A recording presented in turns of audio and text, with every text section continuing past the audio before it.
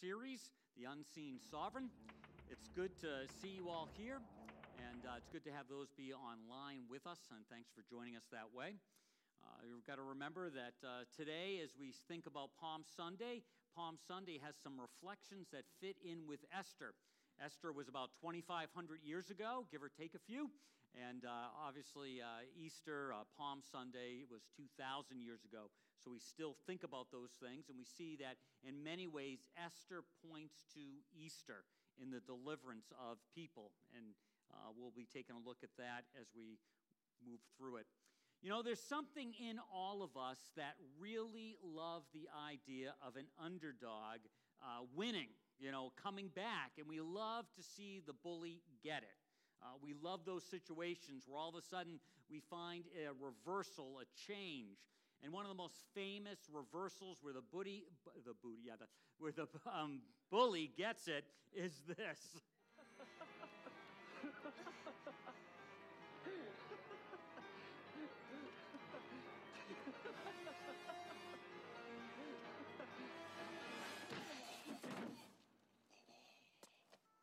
Are you okay?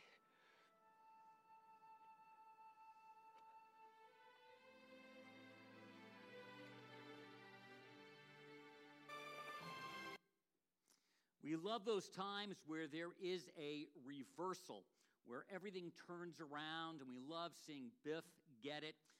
We're so happy that George McFly wins, and it's set. Things start to come together. We love those times, and there's a game called Uno where there is this card that is called the reverse card, and the reverse card can change everything in an intense Uno game. You may know what I'm talking about. How many of you have never played Uno? Oh, that is so sad. Even my mother hasn't played Uno. That's what we're going to be this afternoon. No, we're not really going to do this afternoon. But that is very sad. 3 of you, we'll pray for you and help you out later on. But, Uno, you should have, so you didn't even know what this was. Well, you could have read it. Everyone should have received a Uno card in their program. Should be in there. And what I'd like to do is a little survey. Did anyone, as they think about Uno, did anyone receive a reverse card? We got 1 reverse card. We got 2 reverse cards. 3, 4. Any other reverse cards? Is that a real reverse card, or are you faking it out? Okay, someone's like trying to figure it out. Well, just to go in the spirit, I mean, I really don't like these Dunkin' Donut coffees, but where are those again? I'm going to mess up the speaker. If you got a reverse card, there's 2 over here? Look at that. There you go. Look at that. Who else had one? All right. All right. Did you really have one, Claire? Yeah, anyone else? Wow, I didn't know there was this many reverse cards in the deck.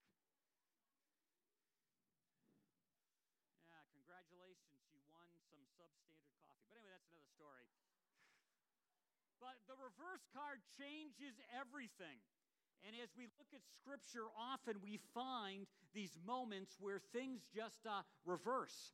It's going one way, and then all of a sudden, it's going another way. And a lot of us, I wish I could do this. I wish that I could actually have a reverse card in life. That, something's going on, and you just hand the reverse card to the person, and it just flips the whole thing around. And I came across this little clip, and I thought this was great. I think I may try this sometime. Hey, how you doing today? I got you for speeding. Do you have your license and registration? No, I think you were speeding, sir. You got me, man. Wouldn't that be awesome? Wouldn't that be awesome? You get pulled over, you give a guy a reverse card, and all of a sudden, or drop, pick up 4 cards, and he gets 4 tickets or something. But anyway, that would be awesome. Well, there's things in life that you and I wish we could have a reverse card on. Maybe it's relational. Maybe it's financial. Maybe it's a bad decision we made, and we wish we could turn in that reverse card and turn everything around. We wish that we could do that. We wish that there might be a time where in life, the question is, where in life could you use an unexpected reverse card? And some of us have experienced those. And some of us have experienced those as really being a God moment, where God has stepped in, and all of a sudden the tables have turned. And we see that taking place for Esther. Most of us know the ending, so even when we start reading the story, we know what's coming. But just imagine if you could have read Esther with just fresh eyes. I know there's been some movies that I've really, really enjoyed, and then you get to the end, you get the surprise, and after that, the movie's no longer as fun as it was because you know what's going to happen at the end. And sometimes we can feel that with Esther. But Esther's definitely a story of unexpected endings, unexpected changes. And what's also interesting when you think about Uno, the goal is to get down to one card, and then you say Uno, and if you say it, you've won, and that's wonderful. And there's also a little similarity to that in life. Sometimes you and I need to, in a sense, get down to our last card in life, our last thing that we're kind of holding on to, and discover that last card, that last thing really ought to be God.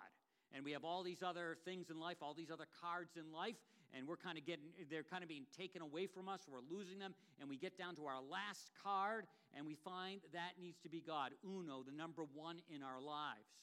So this idea of reverse and one card is kind of reflected as we kind of wrap things up here in Esther.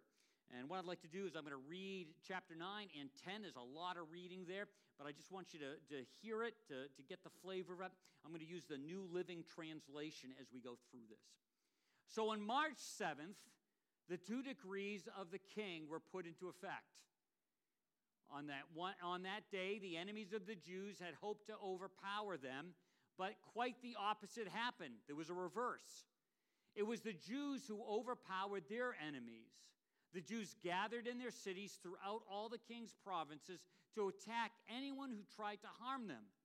But no one could make a stand against them, for everyone was afraid of them. That's another one of these little God moments. There was a fear welling up in the folks that they did not want to cross the Jews. It's also very important to point out that when the Jews are fighting, they are defending themselves. They aren't going on the aggressive side of things. As you're reading that, it almost seems like they are, but they were taking a stand, and if you wanted to attack them, bring it on, and they would defend themselves. And so we see this unfolding. And all the nobles of the provinces, the highest officers, the governors, and the royal officials helped the Jews for fear of Mordecai. For Mordecai had been promoted in the king's palace, and his fame spread throughout all the provinces, and he became more and more powerful. At first you go, wow, Mordecai, he's really doing a good job. And I think that's part of it. But I also think the hand of God was on him. That's where the reversal's taking place, that the hand of God is on him, and everything is changing. So the Jews went ahead on the appointed day and struck down their enemies with the sword. They killed and annihilated their enemies and did as they pleased with those who hated them. In the fortress of Susa itself, the Jews killed 500 men, but they did not take any plunder. That's an important thing to remember. What their motives really were defense. It wasn't to kill these people and take their stuff. They don't take their plunder. It's said 2 other times in this passage. And this also brings us back, we may go there, we may not, it brings us back to the day of Saul. It brings us back even farther to the day of Exodus when the Israelites were leaving and there was this group of people that didn't let them pass through their land. It gave them a hard time, and God made a pronouncement on these people that they shouldn't stand. And then later on, when the first king of Israel is king, and Saul, and they fight this group of Amalekites. He's supposed to destroy all of them because of their wicked ways. It was supposed to be an expression of justice and God's justice. And Saul did not do that. He kept some of the possessions. He kept the king alive. And that was the beginning of the end for Saul because they had done that. So this idea that they would not take any plunder, I think they're trying to make right something that happened in the past. So they're making sure that their motives are just to defend themselves. That very day when the king was informed of the number of people in the fortress of Susa, he called for Queen Esther. He said, the Jews have killed 500 men in the fortress of Susa alone. Remember that the second edict actually allowed for the Jews to kill women and children. And they don't do that. And you say, well, isn't that very nice of them? Again, this whole idea that they are defending themselves, those that are armed against them. Haman's 10 sons are also killed. If they have done that there, what has happened in the rest of the provinces? But now, what more do you want? It will be granted to you. Tell me, and I will do it. Esther responded, if it pleases the king, give the Jews in Susa permission to do it again tomorrow as they have done today, and let the bodies of Haman's 10 sons be impaled on a pole. They're already dead. And basically Esther's saying, if there are those that still want to attack us, let our people take defensive lines again and stand. And some would say, oh, Esther's just trying to get a little bit more. But no, she's trying to get those that are out to kill her people to stop them. And again, the hanging, the putting on the pole of the 10 sons was supposed to be, hey, don't do this. Stay in your homes. Don't attack them. This was supposed to be a warning. So us, it seems pretty gruesome, and it does seem gruesome, but it was this warning against those. Then the Jews at Susa gathered together on March 8th and killed 300 more men, and again they took no plunder. Meanwhile, the other Jews throughout the king's provinces had gathered together, defended their lives. They gained relief from all their enemies, killing 75,000 of those who hated them, but they did not take any plunder. Again, these are people that are trying to attack them. They're defending themselves. They're not defending themselves to take their stuff, their valuables, their homes. They're just defending themselves so that they can, in a sense, live in freedom. That's what they're trying to do here. And we had earlier said that there were probably 10 million Jews in the kingdom. So these numbers seem huge, but they were huge. They were large. There were lots of people. This was done throughout the provinces on March 7th, and on March 8th they rested, celebrating their victory with a day of feasting and gladness. The Jews at Susa killed their enemies on March 7th and again on March 8th, then rested on March 9th, making that their day of feasting and gladness. We read on, so to this day, rural Jews living in remote villages celebrate an annual festival and holiday on the appointed day in late winter, when they rejoice and send gifts of food to each other.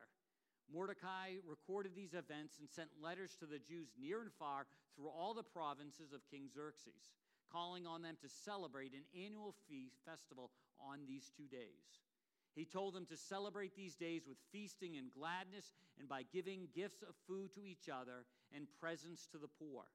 This would commemorate a time when the Jews gained relief from their enemies, when their sorrow was turned into gladness and their mourning into joy. There's a big reversal taking place. And you're going to say, why do they keep repeating this? We'll get to why they keep going over these details just in a little form, but keep repeating themselves. So the Jews accepted Mordecai's proposal and adopted this annual custom, still celebrating it today. Haman, son of Hammedatha the Agagite, the enemy of the Jews, had plotted to crush and destroy them on that date, determined by casting lots. The lots were called Purim. But when Esther came before the king, he issued a decree causing Haman's evil plot to backfire, and Haman and his sons were impaled on sharp poles. Again, they continue to repeat this again and again. This is why this celebration is called Purim, because it's the ancient word for casting lots.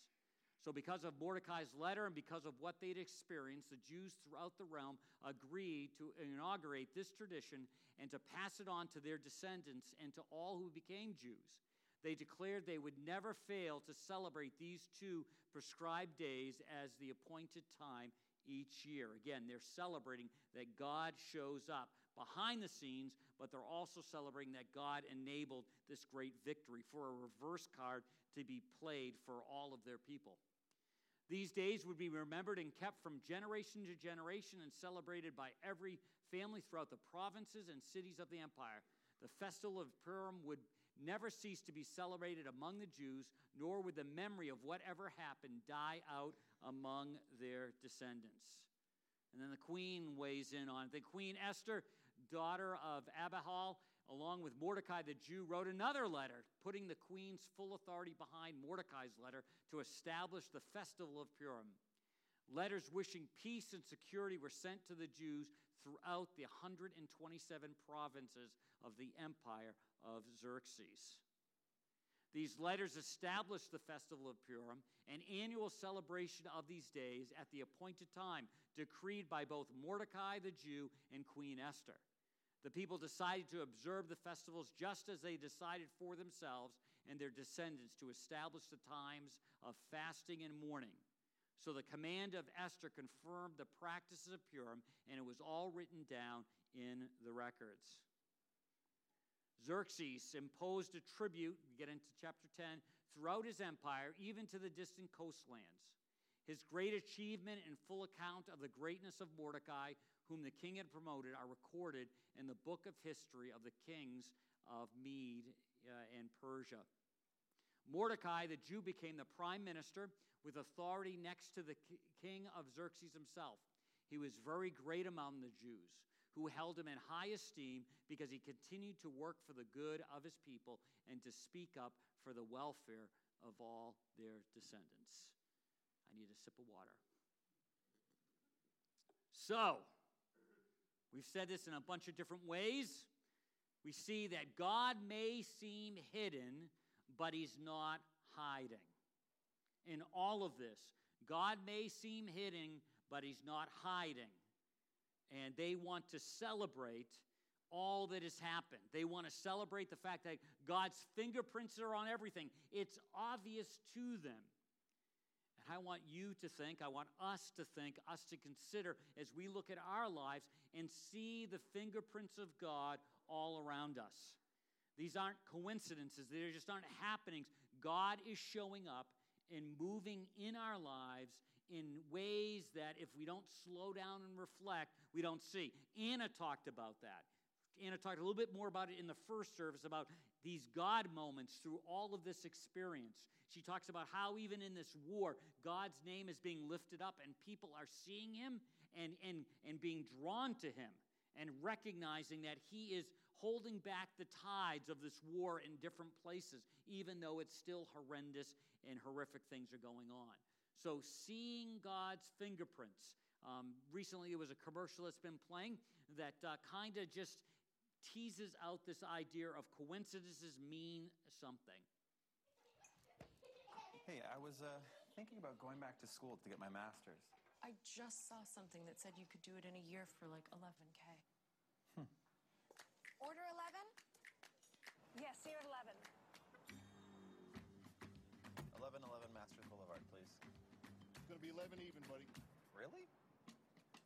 The clues are all around us. Some things are too obvious to be a clue. The clues are all around us. And I would challenge you, encourage you, all of us, to see the clues are all around us. Not necessarily that you need to go back to school and get your master's and it's 11K, but the idea that God is working around us if we slow down and see his fingerprints. And as we think of the story and we think of conclusion, all that's going on, there's just a couple thoughts I want to leave us with. And the first one is this astonishing reversal. This astonishing reversal. Please don't take anything away from the story of Esther. This is unbelievable how things reverse. It's almost impossible to see how this is happening.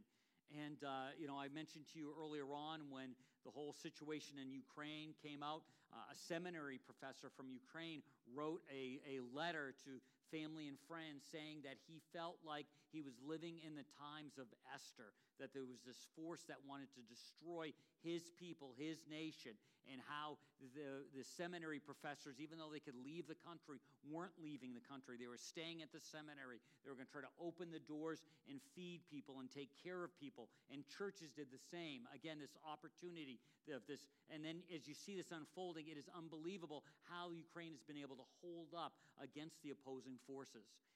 And it's astonished everyone about it. And likewise in the story, there's this astonishing reversal. There's this change. Jesus talks about this. We see this all throughout. We see David and Goliath astonishing reversal. No one thought David was going to win. No one thought that. We all just know it now, so we don't even stop and pause at it, but no one thought that David was going to win. Scriptures are a story of astonishing reversals.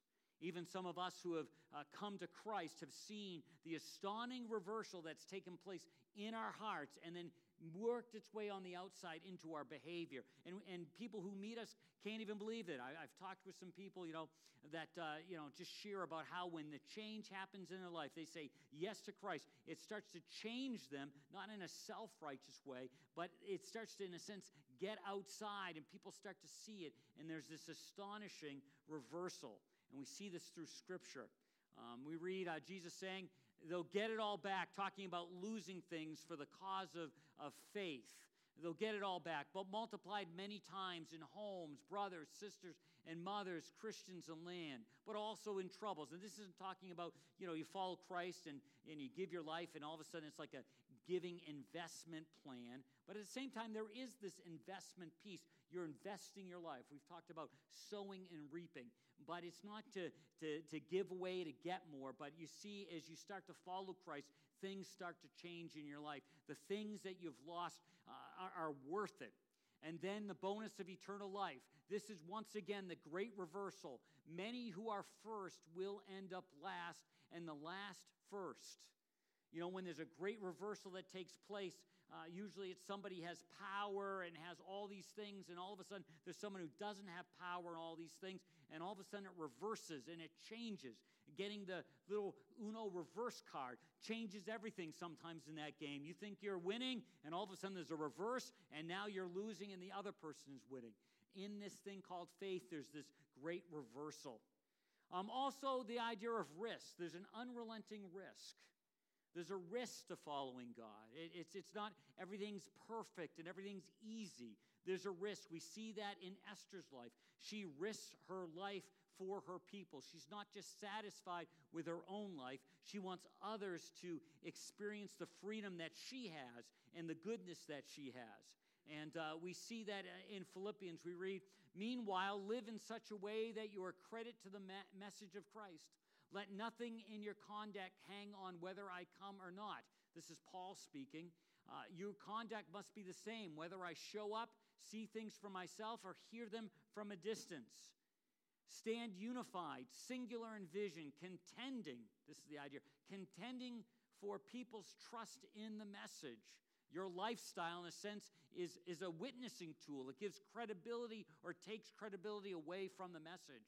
The good news, not flinching or dodging in the slightest before the opposition. You follow Christ, you will have opposition. Your courage and unity will show them what they're up against. Defeat for them, victory for you, and both because of God. This idea of unrelenting risk, and we see this throughout the story. Also, there is surprising restraint. A number of times we hear this, but they did not lay their hands on the plunder. There's this surprising restraint. They want people to see why they're living the way they're living, why they're doing what they're doing. It's just not to get, it's to stand up. And they have this surprising restraint. And again, it goes back to Samuel, 1 Samuel. It goes back all the way to Exodus, this idea where they had not shown restraint. And now they're showing restraint. Their motives are right. Even as a situation where one of Elijah's servants, right-hand man, doesn't show restraint. And you may be familiar with the story. There's a healing, and this big general from another country is healed, and he wants to give all this stuff to Elijah, and Elijah won't take it. And then the servant afterwards runs after him and says, "Hey, wait a minute, Elijah changed his mind. Why don't you give me some things and get some gold and silver and some clothes and those kinds of things?" Elijah finds out, and he says this, "Don't you know I was with you in spirit when that man stepped down from his chariot to greet you? Tell me, is this the time to look after yourselves, lining your pocket with gifts?" And sometimes God will bless us. Sometimes God will do things in our life. He'll call us to do things, and we've got to make sure our motive's in the right place. It's just not to give to get. It's to be a servant leader. We also see throughout this story this overflowing gratefulness. It's hard to be ungrateful when you're focusing on being grateful. And we see it on and on and on, that Esther, the people, they celebrate, and it's just overflowing from their lives. We read, God's name is a place of protection. God's people can run there and be safe. The rich think their wealth protects them. They imagine themselves as safe behind it. Pride first, then the crash. But humility is the precursor to honor. This idea of gratefulness and having it. And as you and I see God as our protection, as we get down to our last Uno card, in a sense, if we have no cards left, that's where we lean into God and find that He's our place of protection, and we have a gratefulness that just permeates our lives. Also, there's this idea of resisting ungratefulness. It's so easy in a place where we're so blessed and have so many things not to be grateful, and we need to resist it. Yes, we need gratefulness overflowing, but we also need to resist this idea of gratefulness.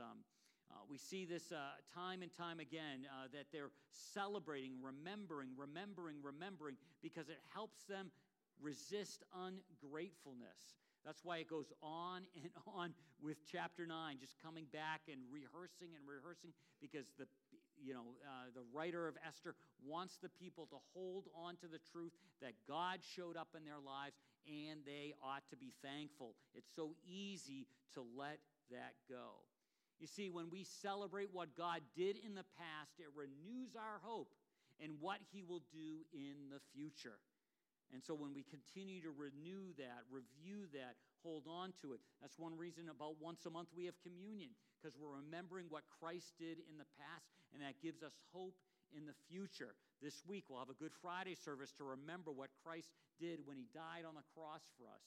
And then Sunday we get together to celebrate what He did, His resurrection, and all that goes along with that. It's because it renews our hope in what He will do in the future. And then the last little piece, and we see this transformation taking place with Mordecai and Esther, but in the next few verses we see just this transformation in Mordecai's life, that he really becomes this serving leader. He's not a self-serving leader, he's a serving leader. And a lot of times in our life, the leader, the boss, the one that's got all the power, has all the stuff, has all the toys, has the corner office, has the parking space, has the power, whatever you want to say. And they like being at the top of the pile because they get all these bennies. Well, in Mordecai's life, he gives a great example of a serving leader. He remembers the people. He's serving the people. He's leveraging his leadership for those around him. Now, you may say, well, I'm not a leader. Well, all people have influence, and really influence is a pathway to leadership. When you have influence, you are leading people. Even if it's not obvious, you have an influence, you have a role as being a leader.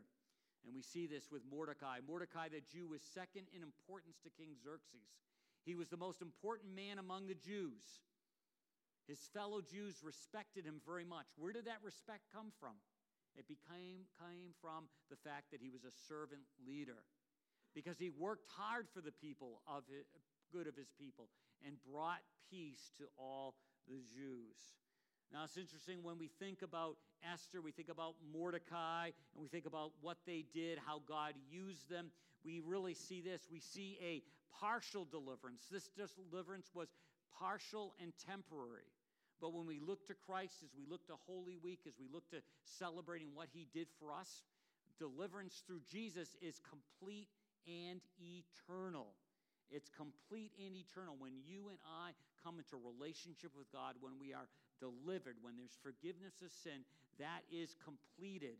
It is eternal. That relationship with God starts in the here and now and ushers us into the future. So, as we think about this and we think about the great reversal, we think about Uno, the one card in a sense in our deck that we should be focusing on, which is God in our life, we have to ask ourselves, where in life could you use an unexpected reverse? Where could you use that? What change could you use? For some of us, it may mean entering into a relationship with God. Maybe we've never said yes to Him. Maybe we need to place our trust in Jesus and accept His forgiveness. know that he died on the cross for us, rose again, was that Lamb of God we've sung about. And that starts this unexpected reversal. Things start to change in our heart. Maybe we're in another place in life. Maybe we've said yes to Christ years ago, and we start to see some things that just don't line up, some hurts in our lives, some changes that we need, and they seem huge. But the reality is, no matter where you and I are at, the reverse card of Christ energizing our life, of turning to him, can reverse things unexpectedly.